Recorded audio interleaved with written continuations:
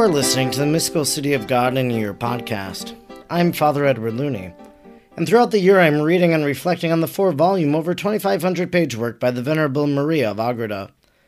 If you would like to discuss today's readings, I invite you to head over to Facebook, and there you'll find the Mystical City of God in a Year podcast group.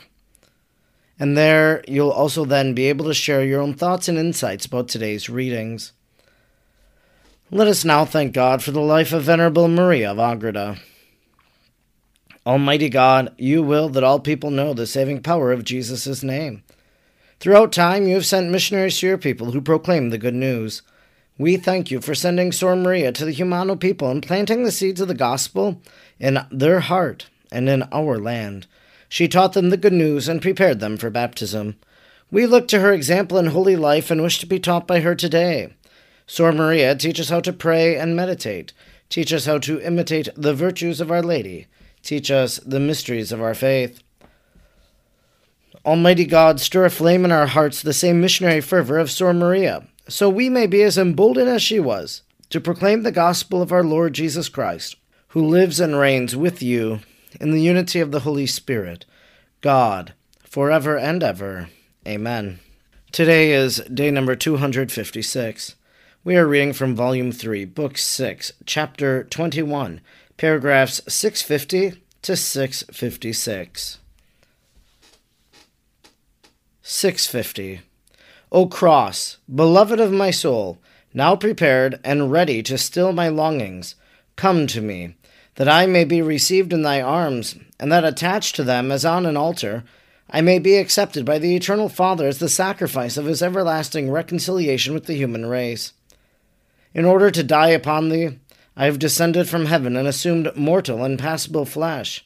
For thou art to be the scepter with which I shall triumph over all my enemies, the key with which I shall open the gates of heaven for all the predestined. Isaiah 22:22.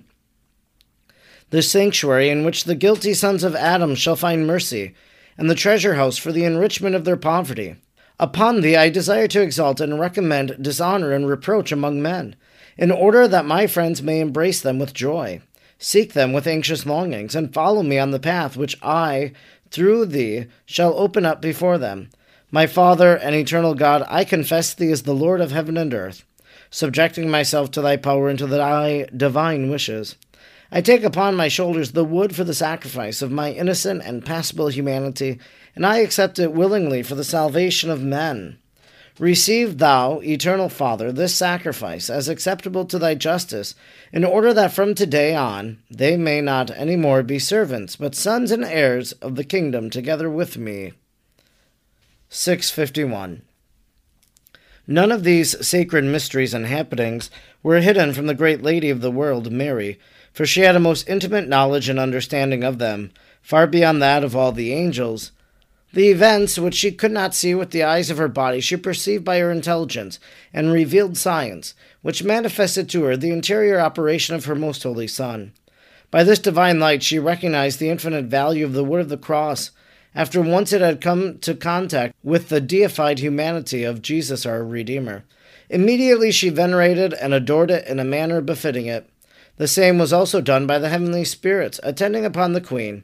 She imitated her divine Son in the tokens of affection, with which he received the cross, addressing it in the words suited to her office, as coadjutrix of the Redeemer. By her prayers to the Eternal Father, she followed him in his exalted sentiments as the living original and exemplar, without failing in the least point.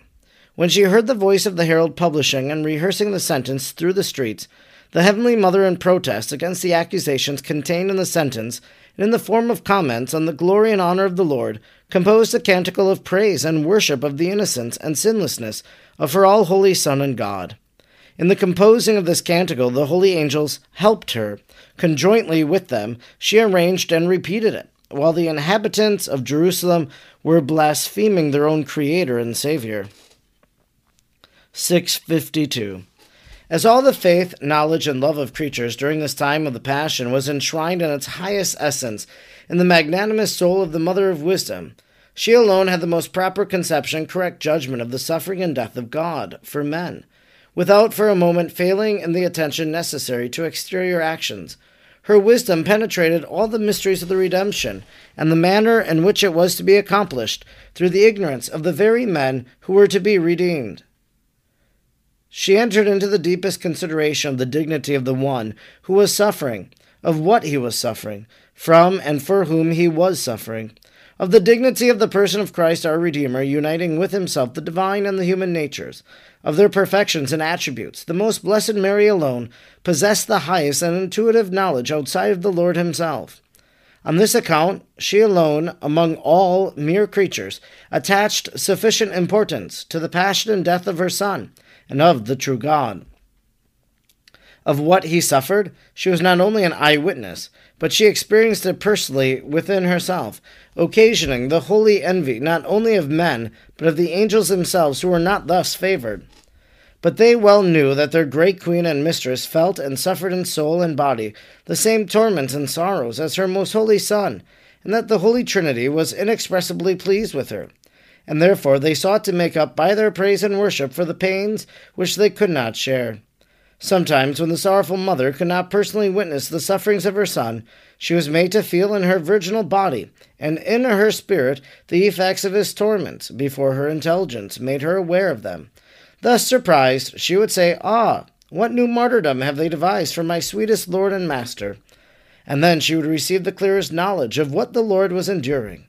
The most loving mother was so admirably faithful in her sufferings, and in imitating the example of Christ our God, that she never permitted herself any easement either of her bodily pains, such as rest, or nourishment, or sleep, nor any relaxation of the spirit, such as any consoling thoughts or considerations, except when she was visited from on high by divine influence. Then only would she humbly and thankfully accept relief, in order that she might recover strength to attend still more fervently to the object of her sorrows and to the cause of his sufferings. The same wise consideration she applied to the malicious behavior of the Jews and their servants, to the needs of the human race, to their threatening ruin, and to the ingratitude of men for whom he suffered. Thus she perfectly and intimately knew all of these things, and felt it more deeply than all the creatures. 653. Another hidden and astonishing miracle was wrought by the hand of God through the instrumentality of the Blessed Mary against Lucifer and his infernal spirits. It took place in the following manner. The dragon and his associates, though they could not understand the humiliation of the Lord, were most attentive to all that happened in the passion of the Lord. Now, when he took himself upon the cross, all these enemies felt a new and mysterious tremor and weakness, which caused in them great consternation and confused distress. Conscious of these unwonted and invisible feelings, the Prince of Darkness feared that in the passion and death of Christ our Lord, some dire and irreparable destruction of his reign was imminent. In order not to be overtaken by it, the presence of Christ our God, the dragon resolved to retire and fly with all his followers to the caverns of hell. But when he sought to execute this resolve, he was prevented by the great Queen and Mistress of all creation, for the Most High enlightening her and intimating to her what she was to do, and at the same time invested her with his power. The Heavenly Mother, turning toward Lucifer and his squadrons by her imperial command, hindered them from flying, ordering them to await and witness the passion to the end on Mount Calvary. The demons could not resist the command of the mighty Queen, for they recognized and felt the divine power operating in her. Subject to her sway, they followed Christ as so many prisoners dragged along in chains to Calvary, where the eternal wisdom had decreed to triumph over them from the throne of the cross, as we shall see later on. There is nothing which can exemplify the disagreement and dismay which from that moment began to oppress Lucifer and his demons. According to our way of speaking, they walked along to Calvary, like criminals condemned to a terrible death, and seized by the dismay and consternation of an inevitable punishment. This punishment of the demon was in conformity with his malicious nature, and proportioned to the evil committed by him in introducing death and sin into the world, to remedy which God himself was now undergoing death. 654. Our Savior proceeded on the way to Calvary, bearing upon his shoulders, according to the saying of Isaiah, his own government and principality, Isaiah 9:6, which was none else from his cross, from whence he was to subject and govern the world, meeting thereby that his name should be exalted above all other names, and rescuing the human race from the tyrannical power of the demon over the sons of Adam. Colossians 2:15. The same Isaiah calls it the yoke and scepter of the oppressor and executor, who is imperiously exacting the tribute of the first guilt, in order to destroy this tyrant and break the scepter of his reign and the yoke of our servitude. Christ our Savior placed the cross upon his shoulders, namely upon the place where are borne both the yokes of slavery and the scepter of royal power. He wished to intimate thereby that he despoiled the demon of this power and transferred it to his own shoulders, in order that thenceforth the captive children of Adam should recognize him for their legitimate Lord and true King. All mortals were to follow him in the way of the cross, and learn that by this cross they were subjected to his power, and now become his vassals and servants, bought by his own life blood. 655. But alas, the pity of our most ungrateful forgetfulness, that the Jews and ministers of the Passion should be ignorant of this mystery hidden to princes of this world, and that they should not dare touch the cross of the Savior, because they consider it the wood of ignominy and shame, which was their own fault and a very great one. Yet not so great as our own, since its mysteries being already revealed to us, we spend our indignation only on the blindness of those who are persecuting our Lord and God. For if we blame them for being ignorant of what they ought to have known, how much should we blame ourselves, who, knowing and confessing Christ the Redeemer, persecute and crucify him by our offenses? O my sweetest love, Jesus, light of my intellect and glory of my soul, do not, O my Lord, trust in my sluggish torpidity to follow thee with my cross on the way. Take it upon thee to do me this favor, draw me after thee, to run after the fragrance of thy sweetest love, of thy ineffable patience, of thy deepest humility, that I may desire for contempt and anguish, and seek after participation in thy ignominy, insults, and sorrows. Let this be my portion and my inheritance in this mortal and oppressing life.